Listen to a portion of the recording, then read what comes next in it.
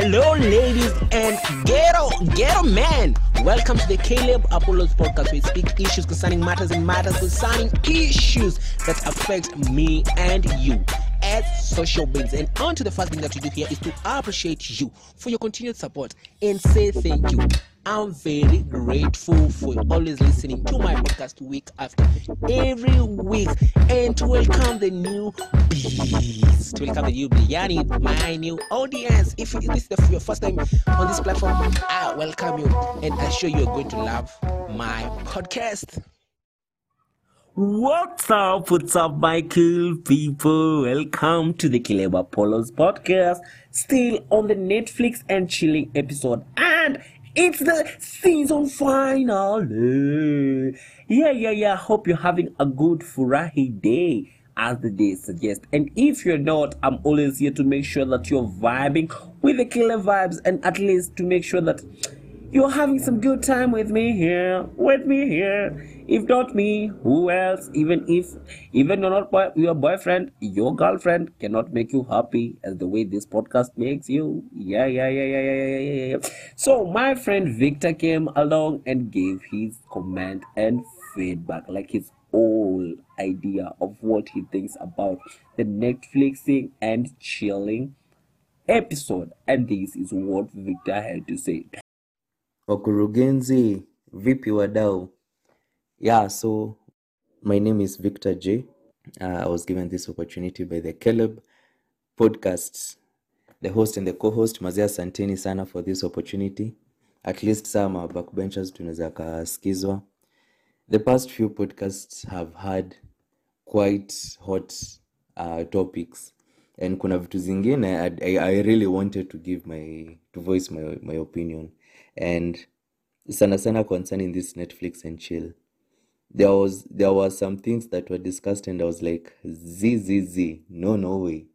Let me just try and give a preview. Kitu one nilikam kurealize na life ni eti kuna kwanga na stages watu tunapitia, and once you look back at the things maybe you are valuing most, or you are struggling to achieve, you come to realize some things were all in vain, ama some things that you did you regret having done them.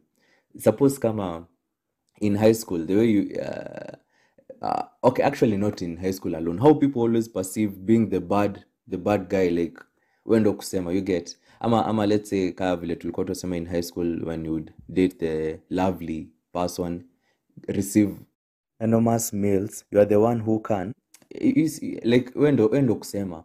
And that's not true. And now concerning even this Netflix and chill, the chill that we are talking about, not the literal chilling, but now the chill, I believe you understand. It's a scam, because it's like talking about, unaona, like how politicians walikuwa namulikwa sana when they were corrupt, when they do corrupt deals. And so to curb that, in quotes, now what they do is that, for instance, like for a governor, once amekuwa elected as a governor, they form a company. Immediately they form a company, and when a tender comes for the county, let's say like to supply goods for a hospital, wao wanajipatia the tender, and they put crazy prices, and that's still corruption. Seti juu wamefanya ati wanajipatia tender kwa kampuni ati na offer the service. Apana, that's still corruption. Same case now to Netflix and chill. So you find it's used by people, we used to call them feces, they still are, which cuts across both genders, and it's not good. One thing we need to be aware of is that at the end, we'll have to account for each and everything that we did. Each and every action in ushaifanya, lazima to account for it. And keep in mind, yes, okay, siwezi kakata, I've done it, the literal meaning and this other meaning. The literal whereby like you meet, cook together, watch movies, share stories and everything, and it's just that. Then there's this other, we are made of flesh, hatujatengenezwa na mawe. So some things it's really hard to avoid them and end up doing things that we aren't proud of. And you always find that as a result, people start now even having you see like how people okay, like for women mnaanza kusema independent women. For us guys, you see how we always complain, oh, heartbreak and everything.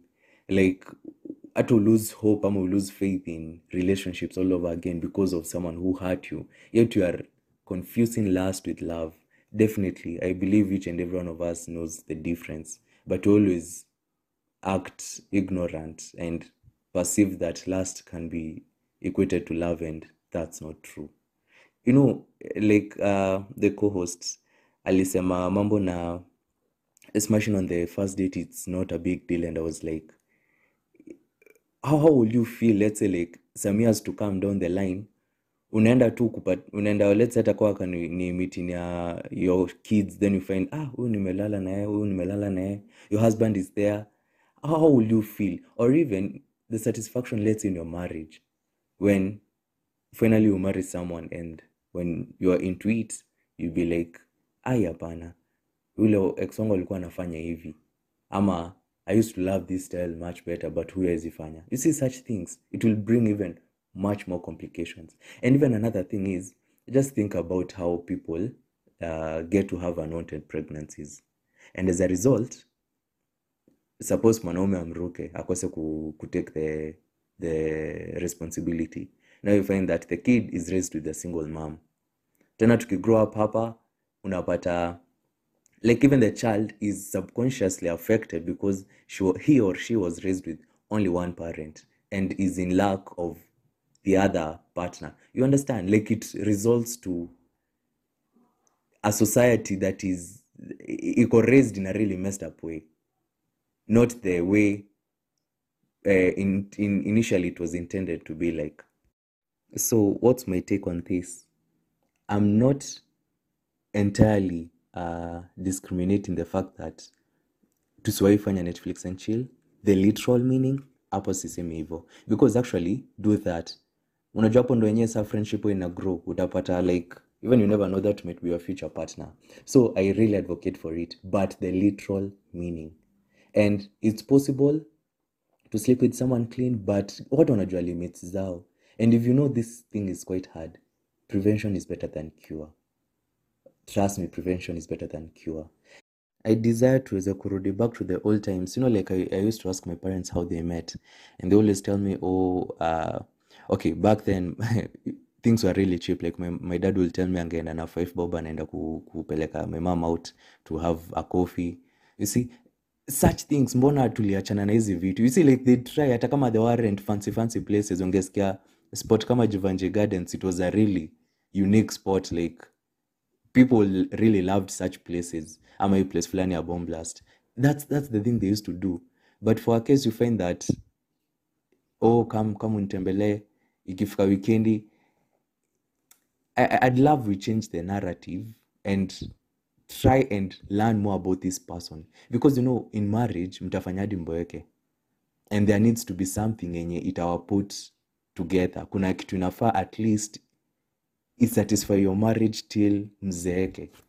You get? So some things, as per how I perceive things, I always look at the long-term goal and not the short-term, because some things are just short-lived. And it's really important for us to look at the long-term things.